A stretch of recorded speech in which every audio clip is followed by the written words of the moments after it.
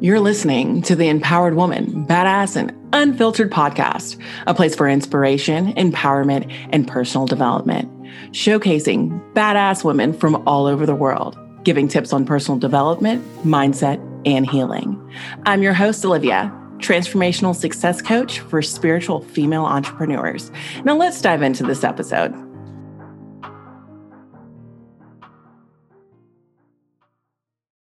Welcome back to the Empowered Woman, Badass and Unfiltered podcast. Your host, Olivia here. And I just want to share with you some of the behind the scenes of what it takes to do, of the lessons I've learned in the past year and a half of recording this podcast. So I'm about to be doing season 7. Season 7 is coming up. And if you don't know this, my seasons are 3-month-long seasons. They don't line up with the actual quarters of the year. I didn't do that on purpose, but it's more so like season 1 originally was November, December, January. And then we did February, March, April. Then it's May, June, July, August, September, October, so on and so forth. Well, now that I'm coming up to season 7, I'm like, okay, you know what? I might as well tell these people, I might as well just share some of the secrets of the trade, of the things that I've learned, because I've also I think I've done almost 100 episodes. So with that being said, you learn a lot. I've spoken with a lot of people. I've made a lot of mistakes. I have not always had the best quality of audio, and I haven't always utilized my video, and I've changed how I wanted to do the branding, and I've done so many different things. But the one thing that I have done that I can attribute to the success of this podcast is the fact that I've been consistent. I have been consistent in showing up for my listeners, you guys, and I appreciate you guys so much.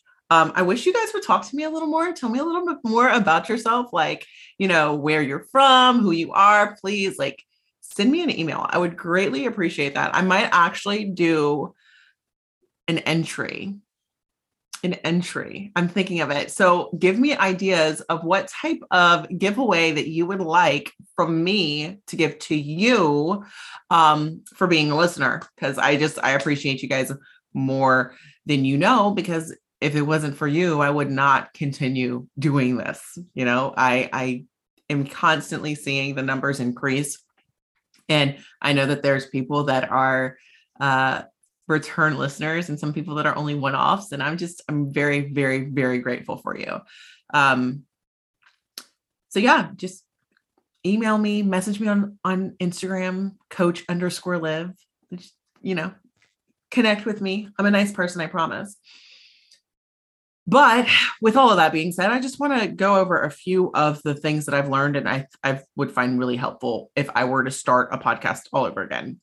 If I were to start a podcast all over again, I would also start a YouTube channel specific to that podcast and upload the video version of the podcast to YouTube as well. Now, I do upload the video version to my Life Hacks with Liv, and I'm going to keep it that way, simply because I would like for that umbrella to be its own, Life Hacks with Liv, to show my coaching and my podcast and it not be another thing for me to manage. But if I were a new podcaster starting out that didn't have all these other things, I would also have a YouTube channel along with the video version of my podcast. Another thing that I would do, I would listen to other podcasts, and that's what I did. I definitely did. I'm a big fan of impact theory and women of impact. Those are some of my favorite, high level podcasts. And I gained so much information from those specialists, and the specialists that I interview myself. My guests have really helped change my life. They've had a huge impact on me. And that's another thing that you should take note of. You're going to get the biggest benefit out of your podcast make sure you're speaking about something that you really want to talk about. Like if you don't want to talk about it, it's going to be real hard to stay consistent. If you don't enjoy meeting new people or like working like the behind scenes part, like for when you can hire somebody for that, I'll just be honest with you, you can. But if you're not at that point yet, and you're just starting out, there's only like two sources that I think that you need. The first one is the podcast guest collaboration group on Facebook. There are 33.8 thousand members in that group as of me checking this like yesterday. And that group is not spammy. Like I posted in that group once when it came to finding guests for this podcast. And I've never needed to post again. Now I'm very blessed to have publicist and PR agencies reaching out to me for guests. I'm very, very blessed in that aspect of it. And I meet some people too that I just want to have on here, but I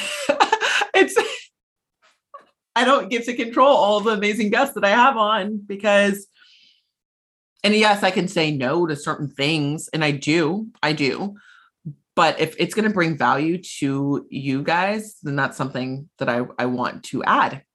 And that's something that you need to think about as well when you're starting your podcast.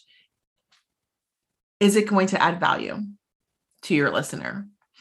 Making content for your listener, but also content that you enjoy is very, very, very important in what you're doing. Getting clear on your message and all of that stuff. That's super, super important in the beginning as well. And doing a system that works for you. I'll be honest, I batch film my content and I found that, and I think I started doing this a couple seasons ago. I record all of my podcast with my guest at the beginning of the season. The end of I'm just now starting to record for season 7, but I had a waiting list for this season because it was that popular. But for my own workflow and to also just keep the integrity of and I don't want it to be like such a long time span before since I record with a person and their stuff gets out. It's just a good workflow for me. You have to find a workflow that works for you and the frequency that you want to record and the frequency that you want to post. I post aggressively. I feel like I post twice a week now. And I started that in December. And I think that was the season that I had the most guests. And that was season 5. Season 5, I had the most guests because I wasn't doing my own solo podcast as much. So I was recording and posting a crazy amount of podcasts, I feel like, but it really isn't like that much. But you meet such amazing people too. So yes, the one group that I think of is the podcast collaboration group on Facebook. And then there's another app called Podbooker. It's not an app, it's a website. It's podbooker.com. And if you have a speaker bio that you want to put up there, as well as a podcast bio that you want to put up there, you will find people that want to be your guest and you will be booked for podcasts as well. And I've been on there for less than a month and I've already done 2 podcasts on other people's platforms because of the work that I put in to do that. So those are really, really good resources for you. I'm going to link them below just in case that's something like you're wanting to do. Another tip that I have for you, make sure you know who you're talking to. If you're having a guest on, make sure you do your research and your due diligence on that person. Make sure that they align with you. Make sure that they align with your audience. Make sure that they don't have ulterior motives, because a lot of people have ulterior motives. I'd also get a waiver. I would get a waiver and have people sign that waiver. Most people are good, genuine people. Everybody is not. I will also don't expect people to share your podcast. Don't expect your friends and family to listen to your podcast. Your friends and family aren't necessarily your audience. Your audience will find you. You just got to stay consistent and keep showing up and finding ways to promote it, and don't get tired of talking about it. Also, put your RSS feed in Facebook. If your host is Anchor or any other host, they don't put your stuff in Facebook. That was a new added feature, but that has brought me in more listenership. Simply because that's pretty cool. So finding different ways, doing your research, your due diligence is important, but get started. You're going to make mistakes on your own. You're going to find what works for you and what doesn't, but don't get analysis paralysis where you feel like you got to have it all together and you got to be perfect and all of this other stuff before you can start showing up. It's so important for you to show up and show out, because I'm sure that if you're listening to this and you are thinking about creating a podcast, you've got a message that you want to share, and someone in this world needs to hear it. There's billions of people out here. And when I tell you, like, it blows my mind that like my podcast is listened to in the UK, in South Africa, in Sweden, in China, so many different places. I'm like, really? They want to hear this American girl? But it's cool though, it's really cool. So yeah, keep those things in mind. And if you have any other questions, like, feel free to reach out. I'm not going to charge you to talk to you about this podcasting world. Yes, there's, podcasting coaches and different things like that. But if you just want some insight from somebody that has actually like shown up and been consistent and has grown their podcast to be something that is actually successful, definitely feel free to reach out. And with all of that being said, go out and be a badass.